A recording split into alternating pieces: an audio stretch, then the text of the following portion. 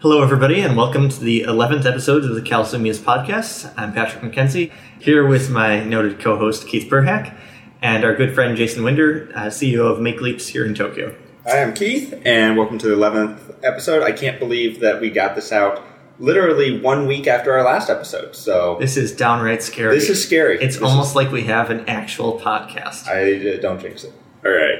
Cool. Welcome, Jason. Thank you. Hello. I appreciate the welcome. I always look at you guys doing a podcast from behind a thick plexiglass window, and I think, geez, that looks really warm and cozy inside that little podcast igloo. So thank you very much for inviting me in. It's a pleasure to be here. We're happy to have you from outside in the cold. So sure. Well, we have an air conditioner, which hopefully you guys cannot hear. Otherwise, our editor is going to be very, very, very angry at us. In fact, should we turn it off? Well, I tested. We were testing a little bit ago, and it sounded okay. So I think it's going to be. It sounded okay. Yeah. Meaning it didn't sound. You couldn't hear it. You couldn't hear it. Okay. Yeah. Okay.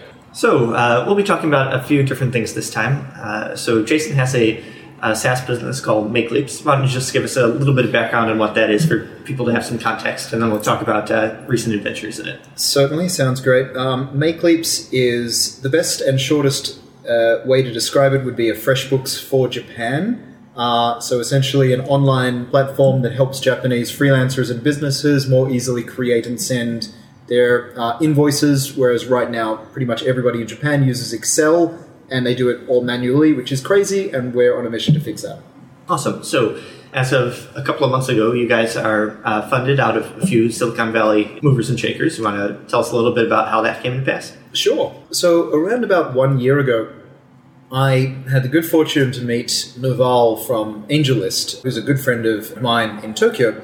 So the first time I met Naval, he asked me a series of questions about Make Leaps because, of course, he's interested in the Japanese startup ecosystem. I answered all of those questions, of course, and then at the end of that conversation, he very generously offered to be an advisor, which was very nice. So we thanked him for that. And then the next time he came to Tokyo, I actually got a chance to see him again.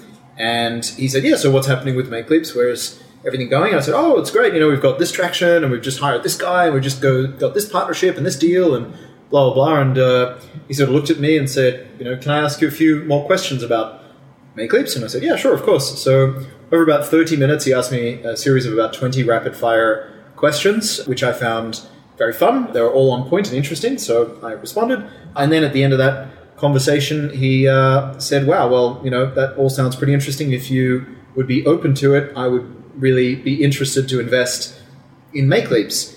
And up until that point, taking funding and investment had been kind of an amorphous idea that, like, we read about in TechCrunch, but, like, actually having an offer from one of the top, most well-known people in Silicon Valley offer to invest in Make Leaps is kind of like Michael Jordan saying, hey, would you like a game of basketball? You'd be crazy to say no if you even like basketball a tiny little bit. So that began a process where we started thinking very deeply, myself and my co-founder Paul, like, you know, what do we want to do with Make Leaps? How do we want to manage it? Do we want to take on investors? And, you know, that was quite a complex discussion that we had over quite a long time. But the more that we thought about it, we sort of realized, well, if we really want to build a big, important, meaningful business that's going to affect a lot of people in a meaningful way, funding is going to be critical, is what we essentially ended up realizing. And I realized that, you know, the bootstrapper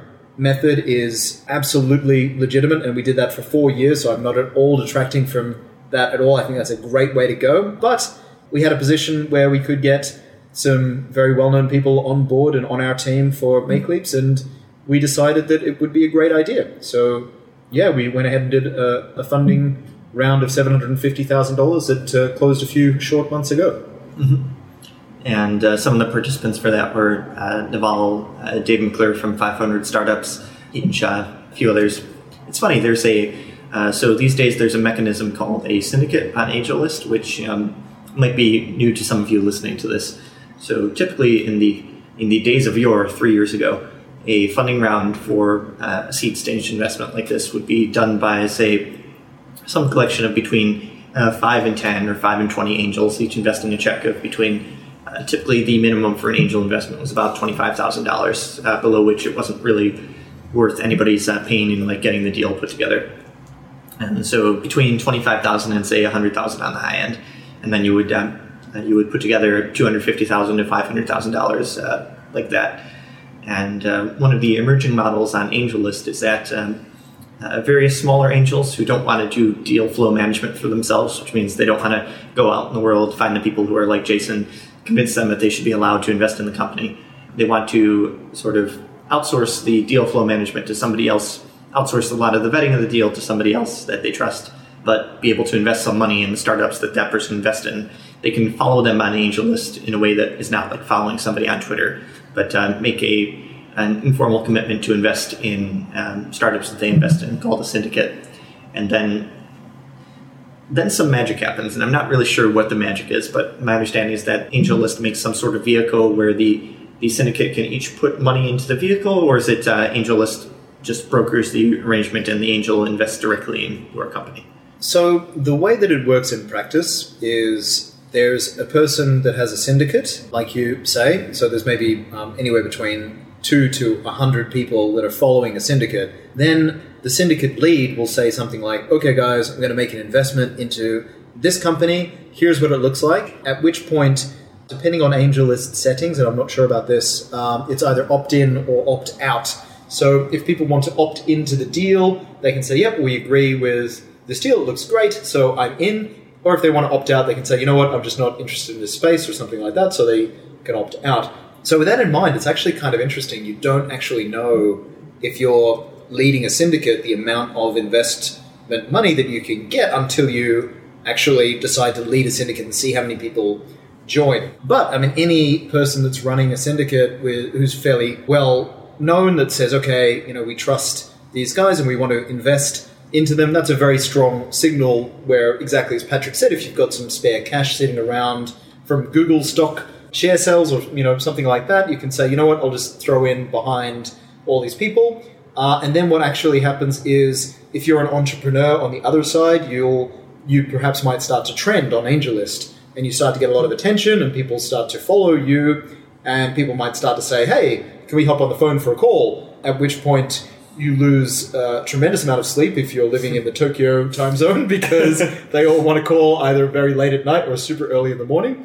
So you're a bit of a zombie for a little while. But then, yeah, hopefully you can close enough deals on the phone, or you can get enough people interested in investing that you're ready to go and you can pull together your funding round. And we got very lucky. We set out to raise $400,000, and in the end we ended up almost double oversubscribed at $750,000, which would have not have been possible without AngelList, especially because we're trying to do this remotely. And, you know, there's already some difficulties where, you know, somebody can't drive from Sand Hill or wherever they happen to be living in San Francisco to come and visit you guys in Japan. That's a little bit difficult. So there's a little bit of extra, I would say, latitude that we have to spend a bit of extra time and effort in trying to assure people that we're good people. You know, sure, we're doing this in a foreign market, but it's B2B SaaS. It all looks pretty similar. The numbers are similar. The market is huge and exciting and all the rest of it. So you basically close a syndicate deal, and then what happens is there is a single line on the cap sheet in respect of that deal. So all of the angels invest into a holding company, and then that holding company actually makes the investment into your company. So you get a single wire and a single name on the cap table, and that's it. You're done. You don't have to chase people to sign agreements or do any of that kind of stuff. All of that is done and fully managed by AngelList, which makes having 60 investors a cakewalk. It's simple. All of a sudden you get a big wire of cash and a single entry in your cap table, and that's it. You're completely done. So that was pretty transformative for us, and it's just, moving forwards, it's just not going to make sense to raise money using something other than AngelList. It just makes it so easy and straightforward. So that's a glowing recommendation. I ever heard one. It was great. This is particularly true for folks who might be raising from smaller angels or angels who don't have a strategic profile to them. For example, if you're someone who previously has some successes as an angel or as an entrepreneur and is known to have the capability to open doors, then a startup like Make Leaps or another startup would be crazy to not jump through, you know, any hoop you put in your way to getting a check. given that it's a relatively reasonable process. So if you require a custom document, custom like negotiation of the terms of the agreement, as long as it's something reasonable, there could be founder time invested into getting a $25,000 check from you. If, on the other hand, you're like J Random product manager from Google, you don't particularly have any successes behind you, and your main capability of contributing to a business is the ability to contribute a check full of a meaningful amount of money, but not a gigantic amount of money, then particular startups in demand, don't really have a lot of reasons to spend huge amounts of the time on the phone with you when they could be spending huge amounts of the time on the phone with either a better known angel or their customers or employees trying to move the business forward. I'm curious. So moving the amount of pain, like the transaction cost of doing business with you down, opens up more deals to you, which is probably one of the reasons that the angel list is going to eat large segments of the angel fundraising market, particularly on the low, less established end. Absolutely. I mean, it's either click, click, and you're done, or click, click, phone call, send a document, get somebody to sign it. Did they sign it? Oh, well, they just went on a holiday for 3 days. Try to call them again, but they're not around, so you need that document to close your... It's just... Or click, click, you're done. So it's very clear that click, click, and you're done. The way that AngelList has made this very possible and simple and easy is just... Yeah, it's great. I can't recommend it enough. I think it's also easier for the investor as well, because you don't have to jump through all the hoops as well. You don't have to vet it as well as you would if it was a one-on-one. You have other people, you have that kind of social proof working for that as well. I think it's a lot easier for people now to invest as well as be invested in. Right. And we're not trying to convince anyone out there in podcasting land to become an angel investor, because it isn't.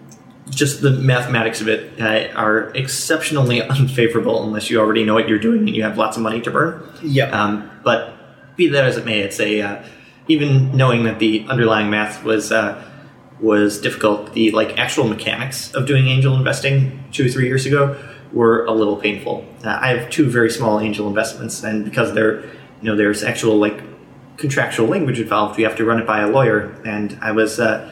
Let's say that I spent a high portion of my very small check size just on having a lawyer go look over 4 pieces of paper and make sure that I wasn't giving up the general store in those 4 pieces of paper. Yeah. And that wasn't really something that I wanted to do. It wasn't something that the startup wanted to do. It's just okay, we're professionals. We both have different bases of IP, which we want to mutually know is not going to cause problems for anybody. So the lawyers will be involved.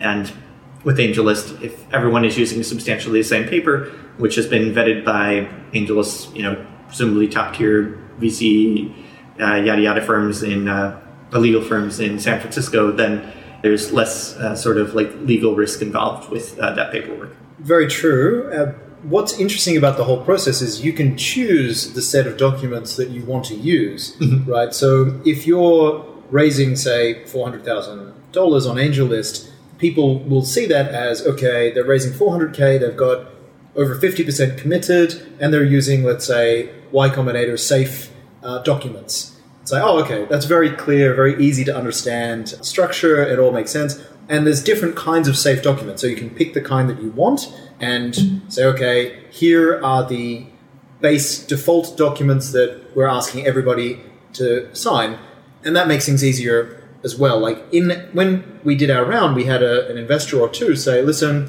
the terms are good, but we'd like this favorable term or something like that. And when you're doing an AngelList syndicate and you're already almost double overcommitted, it becomes very easy to say, okay, we appreciate that you'd like to be involved, you want this favorable term, however, we're already double overcommitted and everyone has signed documents that do not include this favorable term. So if you'd really like to be involved, we'd love to have you involved, but the documents are the documents. So it becomes very easy and straightforward. To say that, negotiation becomes very simple because everyone signs the same documents and away you go. So what Jason's saying about favorable terms is sort of important. There's traditionally in angel investing, there's a few axes that the deal can move along. One is, very simple, what's the, it isn't. Aspirationally, what's the price this deal is being done at is something which is fairly uncomplicated, which has not always been true. But you can imagine, using very simplified math, if I'm willing to buy 10% of the company for $10,000, that puts a value of the company on $100,000, which is much lower than any company would actually be valued at, but simplified math. So those two numbers, which sum out the price of a deal, are one way to evaluate the deal. But there's other terms that might be involved with exactly how the math works out in the event of an acquisition or a down round or various other things in the company life, like say whether you get liquidation preference. And investors typically a liquidation preference is typically in the interest of the investors, not really in the interests of the firm. Certain liquidation preferences are borderline, I'd say, given the current climate in the Valley, they're borderline abusive, which doesn't mean that they were never signed, because a few years ago, there was not the understanding in the entrepreneur community that a 3x liquidation preference is not a market term. And also just supply and demand. People were saying, well, I will only give you my money if you include a 3x liquidation preference. Like Jason said, if you're oversubscribed and the funding round is happening with or without someone's particular $25,000 check, you can say, look, the term that we've negotiated with everyone is for sake of discussion purposes, like a 1x liquidation preference or no liquidation preference. And that's kind of the deal. You can choose to do this deal or not do this deal, but we're not going to negotiate consequential terms like that with you.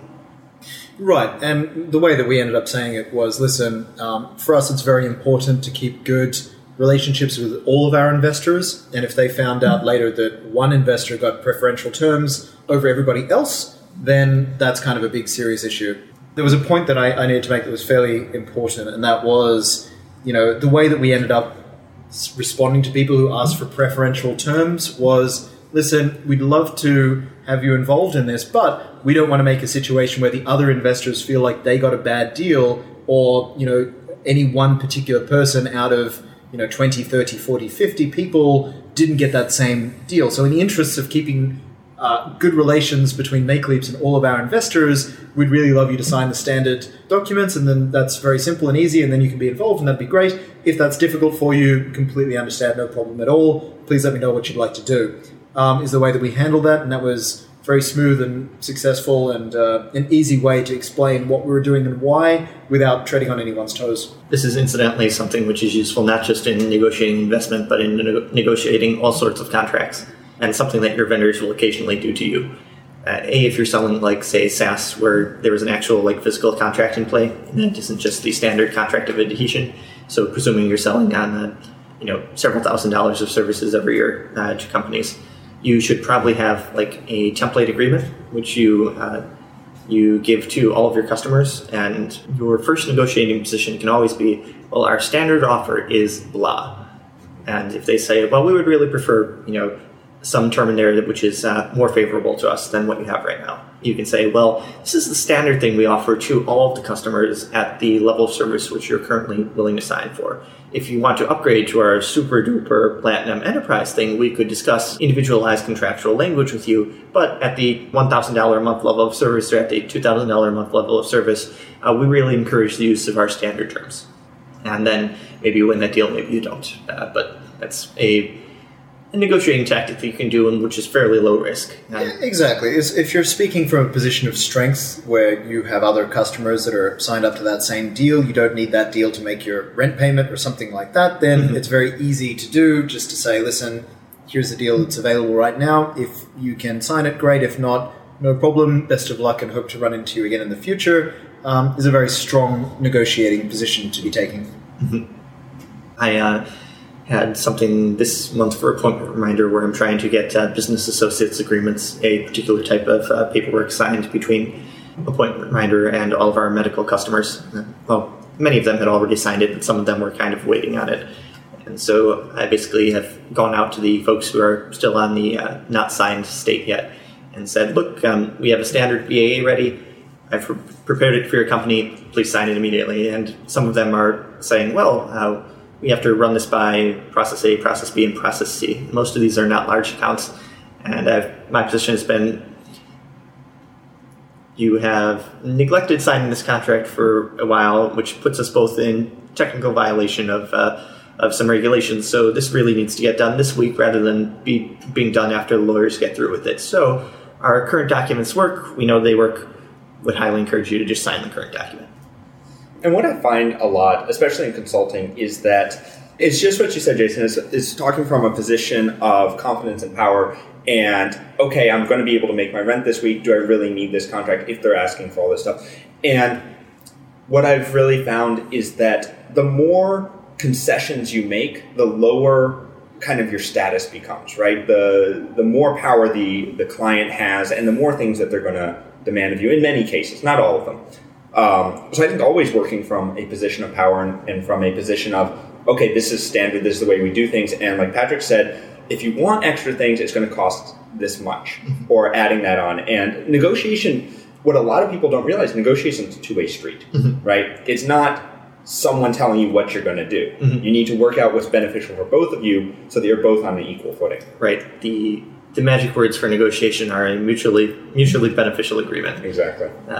And like Keith was saying, sometimes I think people who are maybe a little closer to us in mindset hear the word power and they get a little scared about it. So maybe if you think less of like it being a power relationship and more about you having a mentality where this is one deal out of a universe of many abundant deals that are going to happen over the course of your business career. And given that you do not need this deal to close, you're in a position to hold out for terms on the deal that make sense to your business. And to say, okay, if the terms of the deal that are being offered right now don't make sense for the business, then we will shake hands, we'll part as friends, and maybe we'll do business in the future, but not under terms which don't make sense for me in the present moment. Well, of course, I mean, the classic negotiating idiom is, two people want an orange. One person wants the skin of the orange and one person wants the inside of the orange, and then somebody cuts it in half and says, okay, you both get half, where both people could get 100% of exactly what they want if they talk about it a bit more. So, I mean, and understand really, each other's goals and what they're trying to do in trying to divide an orange. I mean, just buy 2 oranges is, what I kind of think, actually listening to that idiom again. But anyway, like from that position, I think it's always good to understand your negotiating position against somebody else's. But I guess, let's not get into too far into negotiating theory and all that kind of stuff, but it's interesting. So one thing I want to ask is, okay, so you're a Japanese company, you're completely founded in Japan, you've been running in Japan, you're towards the Japanese market. Why Silicon Valley for funding? Good question. And I suppose the best answer is because Silicon Valley came calling. Naval from Silicon Valley, came over, got to know us, met us, found out a lot of information about us, and offered to invest. And so from that perspective, we could have gone out and aggressively looked for Japanese angels and, done an angel round that way. However, the Japanese angel ecosystem is not 1% of what it is in Silicon Valley. I mean, I recently had a trip to Silicon Valley or San Francisco, and I checked into my Airbnb, and I walked outside and literally ran into a Make Leaps investor completely randomly on the street, right? And I'd only actually met him via video chat. We had 2 video chats. And so he walked past me, and I was like, oh man, I'm pretty sure that's Tom. But I was like, do I go over and accost him and say, hey, do you know who I am? Right? And so of course that's what I did. I'm Australian, I can't help it. And I went over and I said, hey, do you know who I am? And of course he responded as though he was about to be mugged. He took a step back, and I was like, no, I'm Jay from Make Leaps. He's like, Jay. I'm like, yeah, Tom. He's, right? So that is kind of the sort of thing that you can experience in Silicon Valley. If you walk outside in Tokyo, you will have to throw a lot of rocks before you'll hit an investor or an angel investor, right? It's just not so common here. And as Dave McClure says, angel investors are the limiting factor to any startup ecosystem, and I kind of agree with that. The value that you get from an experienced angel investor to give you advice and capital and point you in the right direction is really super invaluable. So, we found that a lot of people, once we did the syndicate round through AngelList, a lot of people became interested in Japan and the Japanese market, as well they should. Japan is still 15% of the entire world's GDP, right? It's still the 3rd largest economy in the world, full of affluent businesses and consumers. It's a really exciting space so people see this opportunity, and it's rare that a company, especially run by foreigners, is really aggressively just focusing on and targeting the Japanese market.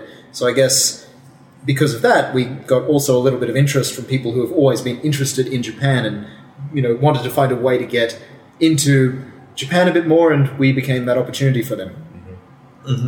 I think the understanding of investors, VCs, angels, service providing firms, companies, entrepreneurs, etc., are an ecosystem is really important because all of these things are interconnected. So, for example, not only does Japan have fairly few angels who have operating experience in technology companies, it has few enough technology companies in the sense that we mean the word technology companies. There's many tech firms in Japan. Most of them are not SaaS firms. Right. In fact, I would have difficulty naming maybe 5 Japanese SaaS firms. Yeah, it's not a common model in Japan. Not a common model yet.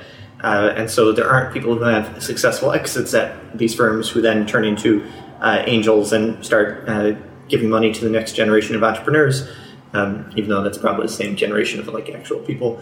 There's not the sort of established best practices here for people who can there's understanding in the market in Silicon Valley that a SaaS firm that has particular metrics, a churn rate of 2% is really, really good on month-to-month SaaS, for example, is something that there are probably on the order of like 20,000 people in San Francisco who could tell you that off the top of their head. Where in Japan, you could probably go to a lot of professional angel investors here and ask them to define churn rate and have them be unable to answer that question. I agree with that. Yes, that's true. So, but I think the three of us all have high hopes for Japan over the next short period and in the long run on both having successful exits, having this information percolate through the various channels, both Japanese and Japan resident foreigners, and hopefully having the market mature a little bit more here. So what I've seen, and this could be, so I'm the only one in the room who doesn't live in Tokyo. We're working on that. We're working on that. I got one of you guys to come to Tokyo. It's just I'm number 2, right? Yeah. It's true. I'm in Tokyo largely because Jason is here. He and I have been good friends for the last 4 years. Also, it's Tokyo, so it does have a lot of benefits. Tokyo is not Tokyo for everybody, although Tokyo is Tokyo for me now. Darn it, Jason, you're right. That's deep, Patrick. It's true. I'm so glad you're here. I think you need another drink. But I did want to ask. So when I think of a startup, so me being not in Tokyo, not as much in the scene, when I think of a Japanese startup, what I'm really thinking of, and what I see a lot of, are Japanese megacorps who have that SaaS division. And I'm thinking of a lot of companies that, like Recruit. Recruit has a ton of SaaS companies, divisions. Entrepreneurs. Right, exactly. They're very different than a bootstrapped or a SaaS that's going to be invested in because they're owned by a giant multi-billion-dollar company. Right. And it really changes the landscape. So there are very few investors. It's more, and companies do not buy SaaSes here like they do in the States. Yes, there's definitely a lot less exits and acquisitions in Tokyo, much to the chagrin of all of the angel investors, especially foreign angel investors, right? Like you will see a company like Recruit say, okay, we've identified a need in this market. Let us build a solution for that market rather than acquire the established current leader of the market that's going really, really well, and then we'll put $20 million behind their marketing campaign, and boom, now we're number 2 or 3 or 1, depending on the market and the company, which is not great. But then again, I mean, you don't necessarily want to look towards giant companies in Japan to really support the startup ecosystem. It's just not a good strategy. I had, so I work with a lot of marketing companies, especially in the Nagoya area. And for the last 4 years, I've been really pushing for A/B testing and analytic testing and stuff for marketing tools in Japan. And I was talking to literally the largest digital marketing firm in Japan. And I was like, they have all these great tools, Visual Website Optimizer, Optimizely, all these things, crazy egg that you can use to test. And they're like, we know. We're really pushing hard to create our own platform to help our customers. I'm like, why don't you just help your customers by introducing a tremendously successful thing that already works right now. Yeah, it's like, why do you want to build... I mean, I understand why they want to build the competition, but it's like, you could be helping them now and build that on the side, but it's like, we're not going to touch A/B testing. We're not going to touch marketing until we build this tool. It's still not built. That was 4 years ago. Of course. And that's what happens, right? And so now they're late to market. And, of course. People underestimate complexity in software endemically, right? Especially in Japan. It's like, it's software, just somebody build it. Easy, done. And especially for invoicing, right? Like, a lot of people will have their own solutions, or a lot of people will be considering, okay, do we go with Make Leaps, or do we build our own solution? And the way that I look at this is very similar to, let's say, an infrastructure question where somebody says, okay, well, Gmail looks pretty good with your 500 of the most qualified engineers on planet Earth, 100% focused on this 24 hours a day, but I really want to be able to control my own infrastructure. It's like, okay, so what would you like to do? It's like, well, instead of using an established platform run by literally the smartest people on Earth that are qualified to do this exact kind of thing, I want my own server. It's like, great. So when there's a problem at 2 a.m., 500 of the smartest people on Earth are not focused on your problem. They're eating free lunch, because today's Mexican Day at the Googleplex, right? Like, that's great for them, but you're screwed because your email server is offline for 4 days and your business stops. So it makes obvious sense to Japan has a huge thing about not built here. The thing is, we have a ton of smart people, and we have a ton of smart people who love solving hard problems. And they love solving hard problems. And that's not a bad thing at all. That's a great thing, especially for new IT companies in Japan. The problem is that a lot of people would rather be solving those problems than using a solution off the shelf that just solves the issue, that solves the business need, right? Right. There's also, I find in dealing with larger Japanese companies that when they've identified an entrepreneur, said that, okay, this person has put in 20 years at the company, they're a known quantity, we're going to stake them with a few $1 million of budget to build a competitor to Optimizely or Visual Website Optimizer. They don't think of what Optimizely and Visual Website Optimizer were when they started, something put together by one person or a very small team, thrown together in 6 weeks and then exposed to the market for feedback. They think, no, we're going to try to skate to where they are today. And with, several tens of person years of engineering effort involved. Yeah. And okay, well, if it takes 50 years person years of engineering effort to get to where this is today, that's all right. We will hire 25 engineers and we're going to put them on the project for 2 years. And then 2 years from now, we will be where Optimizely is in 2015. We will release our unmarketable product. Aspirationally, in 2017, they'll be almost where Optimizely is in 2015. That's right. As experienced by someone who doesn't really understand the product because they've never actually used it in English. And I think a lot of people are listening right now are like, oh no, it's not as bad as say. I have had literally 3 Japanese clients last year that this was exactly their problem. They would not MVP it. I was like, the contract was for an MVP. We work out a thing, and it's like, okay, take this to your client, start selling it, and then we'll start building the next one. And they're like, no, we have to have all the features. It has to be complete, it has to have the bells and whistles, invoicing and all this stuff before we even show it to our potential customers. So here's an interesting theory on this that I heard recently, which I kind of agree with, and I think it's fascinating, is typically, Japanese companies and people approach software the same way as they have successfully in the past approached hardware, right? And we're a hardware company, or a country, yeah. Yeah, exactly, right? So you can't show someone hardware that's 20% complete, because that's 0% complete. Right. Hardware is binary. It works or it does not work for its intended purpose. And people try to apply that same idea to software, and it just doesn't work in 2015 now. Yeah. I almost said 14, but it's 15 now, right? It just makes sense to roll out something that works to fulfill the purpose that it's built for, and then you iterate from there. It just makes obvious sense. There's 2 comments I want to make. The first one is that there's this great Dilbert cartoon where the boss is saying, measure twice, cut once. And Dilbert responds, well, when the thing being measured is infinite and the cost of cutting is 0, it makes more sense to measure once, cut once, and then iterate quickly. Yeah. But it doesn't work with hardware. Right. And I keep telling this to all my American friends or my Western friends in general, and they're like, oh, Japanese IT software must be so amazing. I'm like, no, it's not, because you think Japan and you think electronics, and that's true. But electronics are not software. Electronics are hardware. You look at all the hardware, all the electronics that have come out of Japan that have been amazing, and they're all hardware-based. The Walkman, the CD, the CD-ROM, Blue Lasers, PlayStation. Oh my God, PlayStation. Totally. Word processors, the toilets. It's all magic toilets. hardware. Oh God, I love my toilet. Anyway, it's all hardware. It's very true. It's all hardware. The software in Japan, you look even at a simple website, it's horrible. Yep. With exceptions for maybe embedded programming and video games. But that's about it. This is interesting. We built an OS back in, I think, 85, I want to say, that is the kernel level OS for pretty much 90% of ATMs in the world. But it's so low level. There's no user interface. There's no nothing. It's built on top of it. We build tools. We build hardware. We build things. When you say we, you're referring to Japan. Which is interesting, Keith. I've been here for 12 years. Almost my entire business career has been in Japan. Me too. Yeah, I worked at an internship, and then I worked at a startup during my college years in America, and then I moved out here. And so it's like...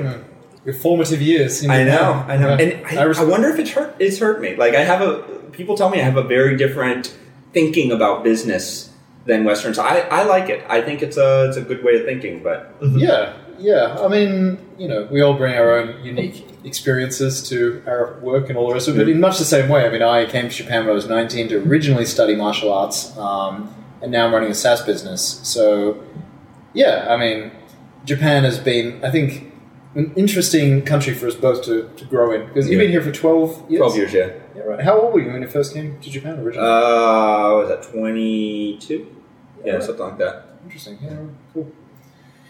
How about you, Patrick? You've been in Japan also for a long time. Yep, about 10 years and change now. I think I came over 3 months after university ended, and I've been here essentially for the duration. So yeah, all of us have careers which were heavily shaped by our time in Japanese organizations or in foreign organizations that were operating in Japan.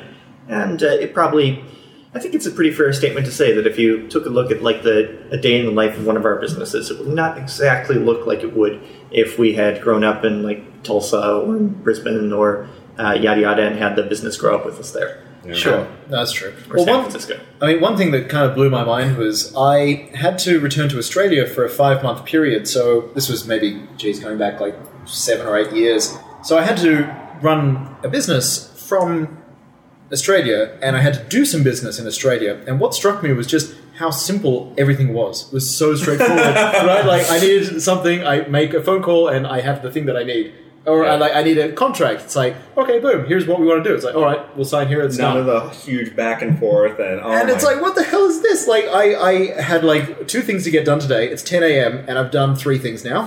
So it kind of blew my mind. I had a how Japanese straightforward client it was. who would not discuss anything over the phone or email. It had to be in person.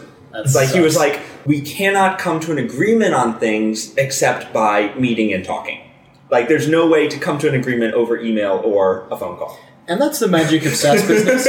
When every single one of your customers is paying you $20 a month and somebody says like that, something like that to you, you can delete account. You can say, yeah, well, you know what? That sounds great, and I'd love to spend the next 6 months talking about your $20 a month account. But no. Yeah. No. So that's an interesting segue. So you actually, like we said earlier, there's very few SaaS companies in Japan operating at any sort of scale. Most of them that are U.S. transplants, like Salesforce does very, very good numbers here. Yep. Many U.S. enterprise companies do good numbers by merging the traditional enterprise sales culture of the U.S. with the stuff that works in the Japanese market. Yep. On the low-touch end of things, there's not that much. Yeah. So what have you done with MakeLeaps that's been successful at getting thousands of paying customers on the lower touch end of things? Well, one thing that's kind of interesting in Japan, I would say, is an incredibly high level of customer support. In Japan, is table stakes. Mm-hmm. That does not set you apart from any of the other companies in Japan that also have an incredibly high level of support. So, can I jump in with an anecdote there that happened to me today? I go to a hair salon, and I've been there maybe twice since moving to Tokyo.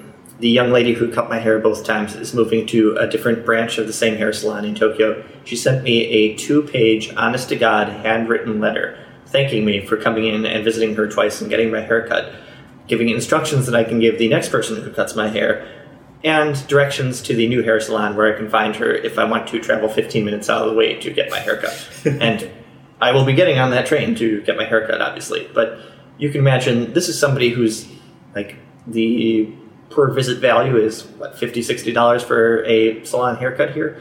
And that's a level of care that most SaaS companies that have account values in like the $5,000 a year range do not send handwritten letters to their customers saying, hey, just dropping you a line because we like you. Absolutely, yeah. That's if you do want to send them, I recommend MailLift.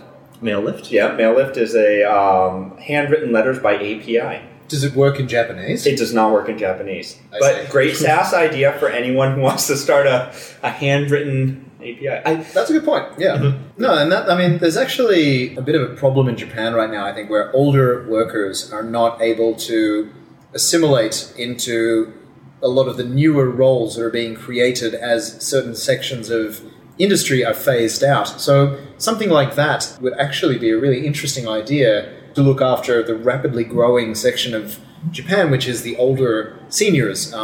As we all very likely know, recently adult diapers finally began to outsell baby diapers in Japan, which is terrifying. and it's only going to get worse. That's very true. That's only the start of the trend. So, yeah, there's a lot of potential business opportunities for older people in Japan, for sure. I think it's interesting, though, because I wondered about doing a mail lift version in Japan. And the thing that convinced me against it was that why would a company not just get their OLs or their I guess, window watcher is the best English term, the Madogiwa, right? Right. Why would they just not get them to do it? Well, there's actually companies that they don't have the API piece. The API piece is what scares me, because you would have to convince companies on integrating an API to get business, which is not something many Japanese companies are very keen on. Considering they don't understand the word API. You could say integrates with Salesforce. Integrates with Salesforce. It works. Okay. But there's companies, and there's even at least 5 of these in Ogaki, where the company is typically a printing shop or something, where they have the traditional, mass scalable printing equipment there, but they also have essentially little old ladies who will handwrite documents that you take to them, with the idea being that certain classes of documents in Japan can't really be printed and still have the same kind of heft to them. Personal letters, certain forms of certificates and whatnot. And these require a bit of skill with Japanese calligraphy, which the little ladies have. So if you are the poor semi-illiterate graduate of the modern Japanese educational system who can only type, then you go over and pay a little old lady $20 a page to handwrite your customer-facing documents. Very true, and I think that's a good point. But the other thing that I find a little bit concerning, and perhaps another reason to not start this one particular business, is sometimes in Japan, the act of doing something, because it is time-consuming, ridiculous, don't even get me started on and that. all the rest of it, right? The act of doing that is what's valuable, right? If you were to outsource that to someone else for $20 a page, that act essentially becomes meaningless, is a concern that I would have. We actually talked about this a little bit in the last podcast, where we were talking about getting the busy work done feels good. Right? And I think it's an extension of that, where taking the time, putting the effort, even though it's not what is the best for you or the company, it feels good and it feels right. Also, seen from the perspective of the customer, I think Jason's right that sometimes the conspicuous expenditure of resources as a way to signal commitment that's something you see in all societies. There's rituals for it everywhere, but it's something that Japan embraces a lot. For example, Very much so. In Japanese politics, if the ruling party is having difficulties, they send out the equivalent of U.S. congressmen to stand at stations in Tokyo outside of a gate, and they get on a soapbox and just say, this is the Liberal Democratic Party. Please support us. We want to work together for a bright vision of Japan's future. This is the Liberal Democratic Party. Please support us. And the person is basically on loop for 3 hours. And you think it's very, and I mean, I do work with political candidates as well for marketing and stuff, and they actually have people whose job is to repeat a speech on a megaphone as they drive around a city for 8 hours a day. So this is one of the areas where I take issue with Japan. I love everything about Japan. I love the people, the food, everything about it is great. Noise pollution laws. Where are you on this one, Japan? What the hell is going on, right? The only civilized country, and I say this without doing any research, but the only civilized country that has zero noise pollution laws. We do have noise pollution laws. Really? Oh, yeah. When you say we do, you mean Japan? Japan has noise pollution laws. I looked this up because I had a noisy neighbor. I think it's like 80 decibels or something like that, but it's ignored for many, many things. I see. So, Keith, as difficult as I'm sure your situation is with your noisy neighbor, I'm a little more concerned about the people who drive around with megaphones at 8 a.m. on Sunday morning trying to tell us all to vote for people. It's horrible. But for me as well, I mean, I'm a foreigner, so therefore I cannot vote in Japan. However, if there was a candidate that said, you know what, I'm against no noise pollution laws. I'm going to make noise pollution laws in Japan. I would fully support them, even though that support would be meaningless. But the problem is that person could never be elected because he could never announce his platform to all the people that would have potentially elect him. I think it's going to change because this was the first year, this last election was the first year. I don't want to get too much into politics, so let's kind of cut it at this. But this was the first we're leaving out sex and religion. Let's go into politics. Go for it. This was the first year where they could do commercials. Mm-hmm. So if you went on YouTube during the elections, there were tons of political commercials. For the first year, they're actually allowed to do social media, maybe? Social media. They were allowed to do blogs before, but they had to actually write them themselves. You could not hire a marketing firm to do it. You could $20 a page. You could have a marketing firm tell you what to do and then you do it, but you had to actually physically do it. Interesting. And those laws are changing. I helped a political candidate, I'll be helping another one with their social media platform this coming election in, when is it, April or whenever. So. That's probably something to nail down prior to. There's a lot of business opportunities in Japan. In Ogaki, there's very little. It's pro bono. Like this is totally a, hey, you're a friend of my wife. We hang out. I'd love to help you out. Let's do some social marketing for you, kind of thing. Okay, that makes sense. Yeah. No, I haven't done Abe's, the Prime Minister's marketing campaign. So you would probably have to know when the election is to be doing that. Well, there's snap elections. You don't know when the next election. We could schedule an election for like a week from now. They did do that. They did do that. So I do want to ask, before we are kind of getting long on time, so I do want to be conscious of everyone's listening time because we have had complaints that 3 hours is a long time for a podcast. So you had always been bootstrapped. And it was a big decision for you to take funding. How has taking funding changed the way you're doing business from being bootstrapped? And keep in mind, that people who are listening, this is not like, I got $5 million of funding. It was a sizable funding amount, but it's not like you're going off and buying Lamborghinis tomorrow. If I could find a Lamborghini that I could buy a number of without causing problems for Make-Leap's funding, then yeah, I'd consider that. But it's $750,000 of funding that we have to use in a really good way to either, I suppose, build in the feature set that is very compelling and that enables us to get to the next level of the business, or we have to use that funding to essentially get us to a point where we're totally happy and ready to go out and do a Series A of funding, which we're on track to do within 3 to 6 months from now, depending on how it all goes. But your question to how did the tenor of the business or how did the atmosphere change before funding and after funding is a really important one and a good one. And this is where it is tremendously important to have good mentors, because I had a lot of very dumb questions that I needed answered.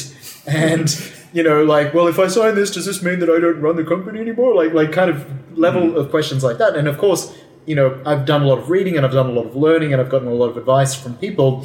And when you do funding, it comes down to two things: economics and control. And the extent to which you understand both of those is just very critical when it comes to negotiating those kinds of deals. So for me, I was more concerned actually about the staff and how Make-Leap staff would feel about, suddenly we have a lot of investors, because that's kind of confusing. And they would ask all of the questions that I needed to ask to understand really what was going on and how it was going to affect things. So I made sure to talk to everybody and say, listen, we've done very well up until this point.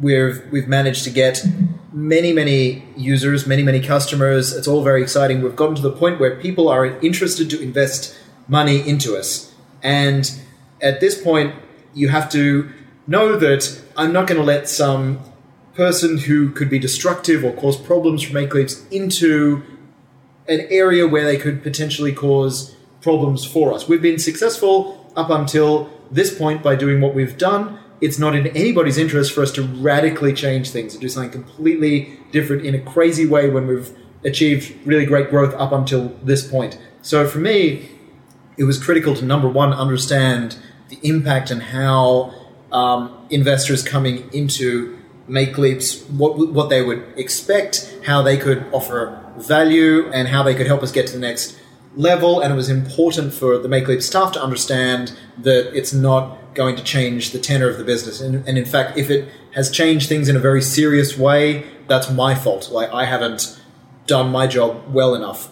So number one, I wanted to find the right people. And number two, I wanted to explain the process and how we're going to do it. And of course, we have the Make Leaps vision, where we want to go and how we want to get there, that needs to be clearly communicated to both staff and investors. And one of the things that I learned is, there's actually a great film, I think it's called The Watchmen, right? And there's a particular character in that film, his name is Rorschach, and he's like this crazy guy, and he gets caught and sent to jail. This is kind of, it sounds like a sidetrack, but it gets really relevant in just a moment, I promise you both. So, essentially, he ends up having to go to jail.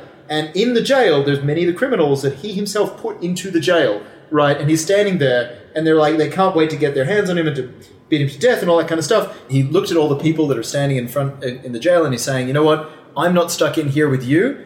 You're stuck in here with me. And that's what I realized about investors. It's like, I will talk about Make Leaps for literally 24 hours with anybody who wants to talk about it, right? So I'm very, very happy to discuss and talk. And when people say, you know what, I've been thinking for Make Leaps, how about we do something like this? Or, what do you think of this kind of idea? I'm very happy to discuss anything with anybody about that kind of stuff. It's my passion.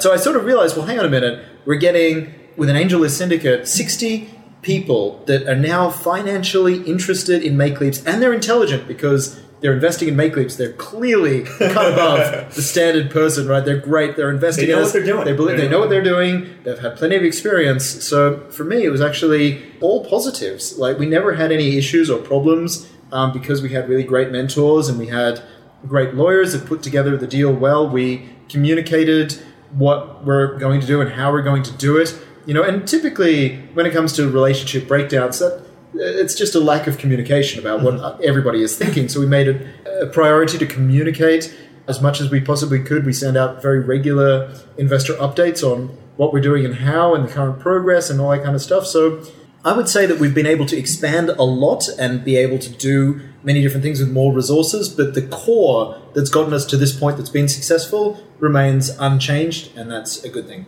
I want to ask something a little more specific, and you're free to not answer this if you don't want to.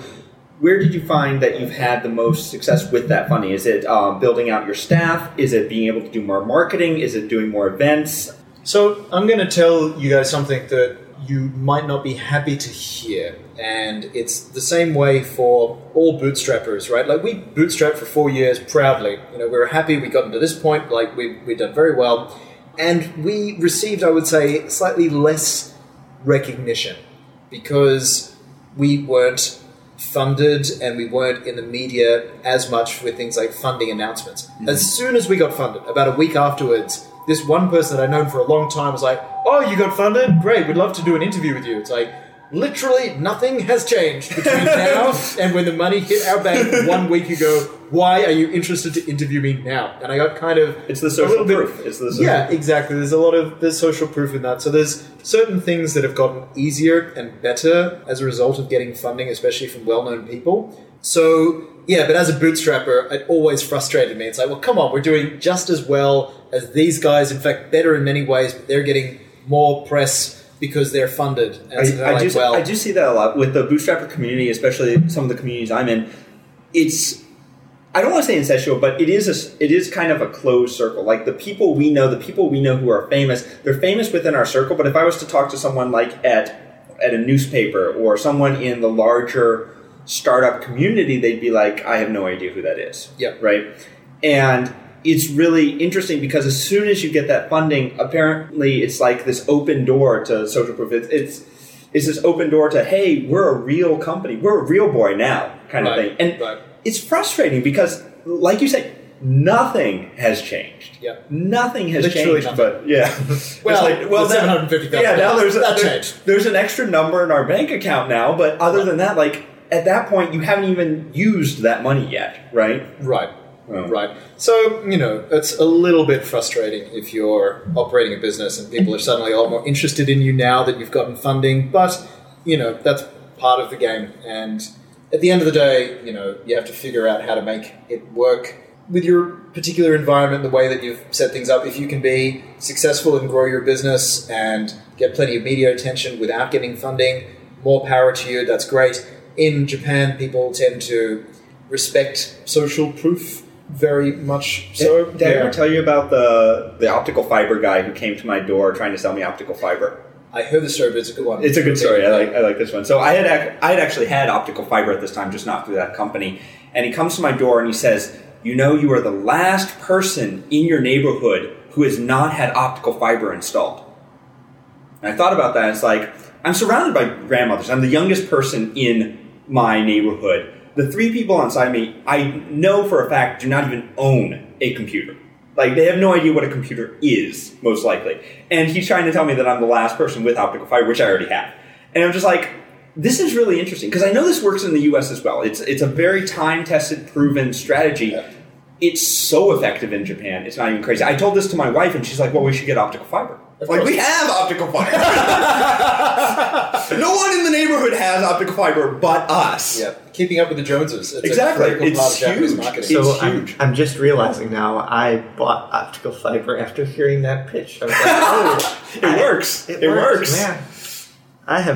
Although I have to admit, pack of get lies. optical fiber. Get optical fiber. Like, there's just no reason we're crying about to not have it, so you should absolutely get it right now. Great reason for all you geeks to live out to come out to Japan. You can come to Ogaki, where we have slow 1 gigabit internet. 2 gigabit internet. Yeah, sorry, we upgraded Ogaki. We're where Tokyo was in like 1997. What's your gigabit speed right now? I'm not going to share how fast my internet connection is with you guys. I want to hear. How fast is your internet connection? Oh, jeez. I've been meaning to upgrade to 1 gig, which would be simple and painless and straightforward, but I think I'm still like 300 megabits. Oh, man. Oh, God, that's horrible. I know. You're almost American. I know. I'm Australian. What the hell? I was talking to a friend who was interning at Gawker, and he's like, oh, man, I'm so happy to be at Gawker because we have a 25 megabit connection. I was like, since I moved to Japan, I've never had a connection that low. Like 12 years ago, when I was on like ADSL, it was faster than 25 megabits. Yeah, exactly. 10 years ago, when I had like a wireless card, PCMCIA card, and I literally had to slot into the laptop. Yep. It was still going at like 50. Yeah, of course. Yeah. Anyhow, so do you think we should be wrapping this up? I think we're wrapping this one up. I don't know. Jason, do you have anything else you want to tell us? Or I suppose aside from the confusion where my name is Jason, but now pretty much everybody calls me Jay, and now so I'm right in the awkward spot of transitioning my name from Jason to Jay, and so there's still a bit of Jason, a bit of Jay all over the place, but I answer to either. Should I go for Jay? You can go for whatever you want. Honestly, if you make a noise in my direction, I will answer. Okay. Whatever. If you say Jason or Jay, that's fine. Speaking of which, one thing that I'm actually pretty excited about that I should mention that Patrick has been helping me with a bit is I'm working on a new course called Sales for Geeks.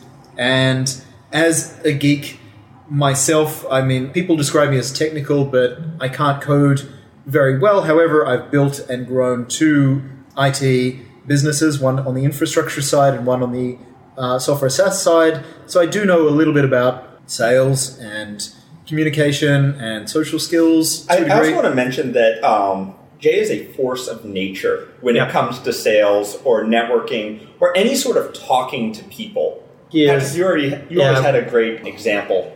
I've said for the last couple of years that Jason could probably get a meeting with the Japanese Prime Minister simply by showing up at his residence and refusing to be told no by any of the people between there. Yeah. And 4 years ago, I said that like it was a joke, and as I've become more friends with Jason, I think it's probably literally accurate. And at this point, I mean, I should just do it just to prove Patrick's story true. And, because the Japanese sometimes, if you're being very polite and friendly and you're saying, listen, I just need 5 minutes of the Prime Minister's time, it might be potentially possible. But at the same time, I also have a sales course to get out. So, priorities, I suppose. But it's very nice of you guys to compliment me in that way. And as an Australian, I do struggle with compliments and accepting them in general. So thank you. The name of the course? The name of the course, Patrick, is Sales for Geeks. And you can access more information about this course at salesforgeeks.com. It's such a deal. That's right. Order now and get a free set of steak knives. Well, there's no steak knife, sorry. Order now, though. So you're doing it as a text course, an audio course, video course, or? I'm thinking video might be a good way forward because in a lot of sales stuff, a lot of it is quite visual. There's a lot of body language, and that factors into sales meetings in general. So I think a video course would be a good way to do this. All right, sounds Yeah, good. so we're looking forward to seeing what you can come out. You can go to the website right now and start to get Jason's advice delivered over email about this as he gets the course put together, and then hear about it when it comes out. No probably later. commitment required. No credit card required. Just credit sign card up right now. So salesforgeeks.com if you're interested at all in learning how to sell better. It'd be great to have you on board. I've got a bunch of stories, sales anecdotes, and interesting things that I've learned in a career of 12 years. I started my first company when I was 20. So I've got a lot of stuff to share, and if that's useful or interesting to anybody, that'd be great. So I hate to talk Jay up this much. Actually, what am I saying? I love to talk Jay up this much. But really, you're up there with like the three best salesmen that I know personally, who I would consider you, Ryan Delk, and Steli Efti. Like, definitely, hands down. If the three of you got into a room, either it would cause a singularity and it would explode, or you would take over the world. So it's one or the other. Interesting. Well, that's very, very nice of you to say. And all I can do is do my best and toil in the efforts of becoming the person that you both think that I am. So I appreciate both of your faith in me. I thank you. So, Jason, thanks On very the much list for of joining things us. that are appreciated, we appreciate you guys being here with us for the long haul. It wasn't that bad. It was about an hour, 10 minutes. I was thinking more Yeah. like the 3 years, which it took us Four to years. 4 years to get up to episode 11.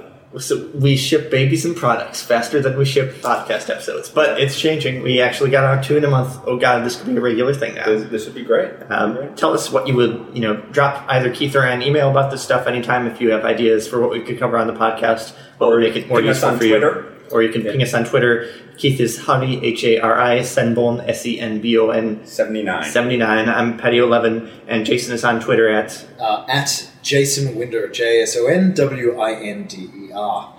And suddenly I feel like we're on NPR. I don't know why. Well, thank you for listening to this edition of This American Life. This is your host, Ira Glass. Great show. Great show, by the way. All right, thanks very much, guys. Thanks very much. All right, thank you. Cheers. Bye-bye. Bye-bye.